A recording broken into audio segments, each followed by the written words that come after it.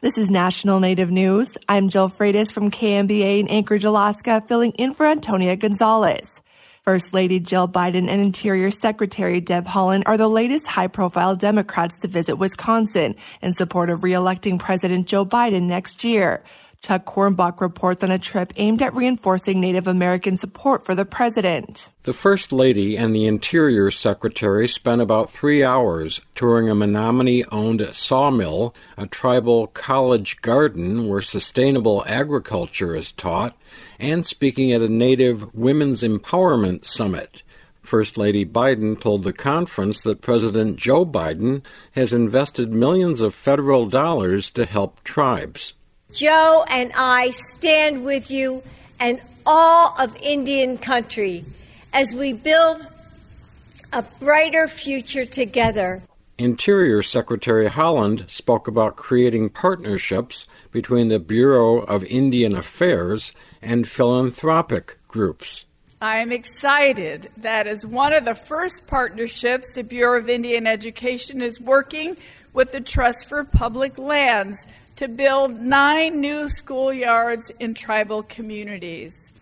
That includes a new schoolyard at the Menominee Tribal School right here. Haaland and Biden were greeted warmly. Tribal member Marcia Utela says the Biden administration is moving in the right direction.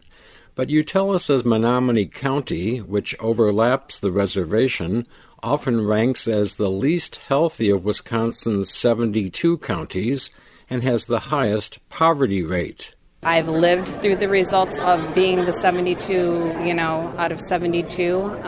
There's still a lot that needs to be done. The overwhelming Menominee County vote for Joe Biden in the 2020 presidential election is one of the reasons he narrowly carried Wisconsin.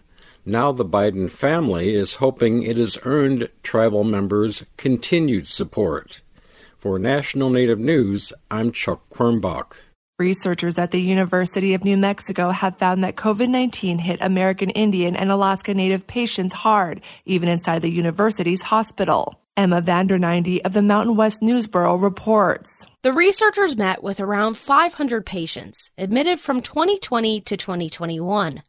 They found a disproportionate number of Indigenous individuals were admitted both in and outside of the ICU, with more than half developing severe cases. They also would stay twice as long at the hospital and were more likely to be put on a ventilator.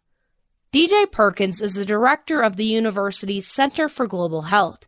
He says even though this group had low rates of other diseases that could exacerbate the virus, they still faced a high risk. The strongest predictor of severe disease, and it was about 3-fold higher, was self-identified as American Indian, Alaska Native. Some causes behind these numbers could be lack of access to healthcare facilities and poor living conditions created by forced government relocation to reservations.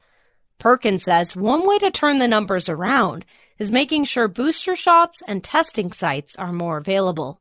For National Native News, I'm Emma Vanderneindy. I'm Jill Freitas.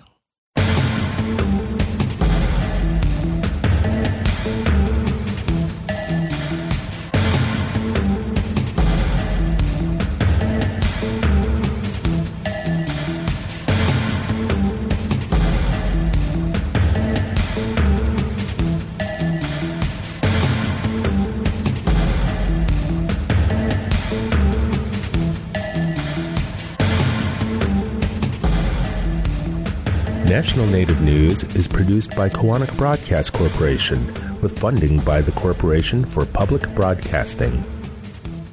Support by Drummond Woodsum, a full-service law firm whose nationally recognized tribal nations practice provides services to tribal nations and their enterprises and to companies that do business with tribes across the country.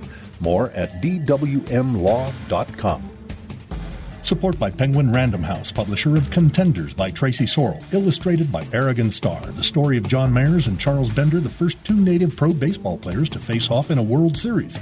This and other stories at prh.com/stories of the land.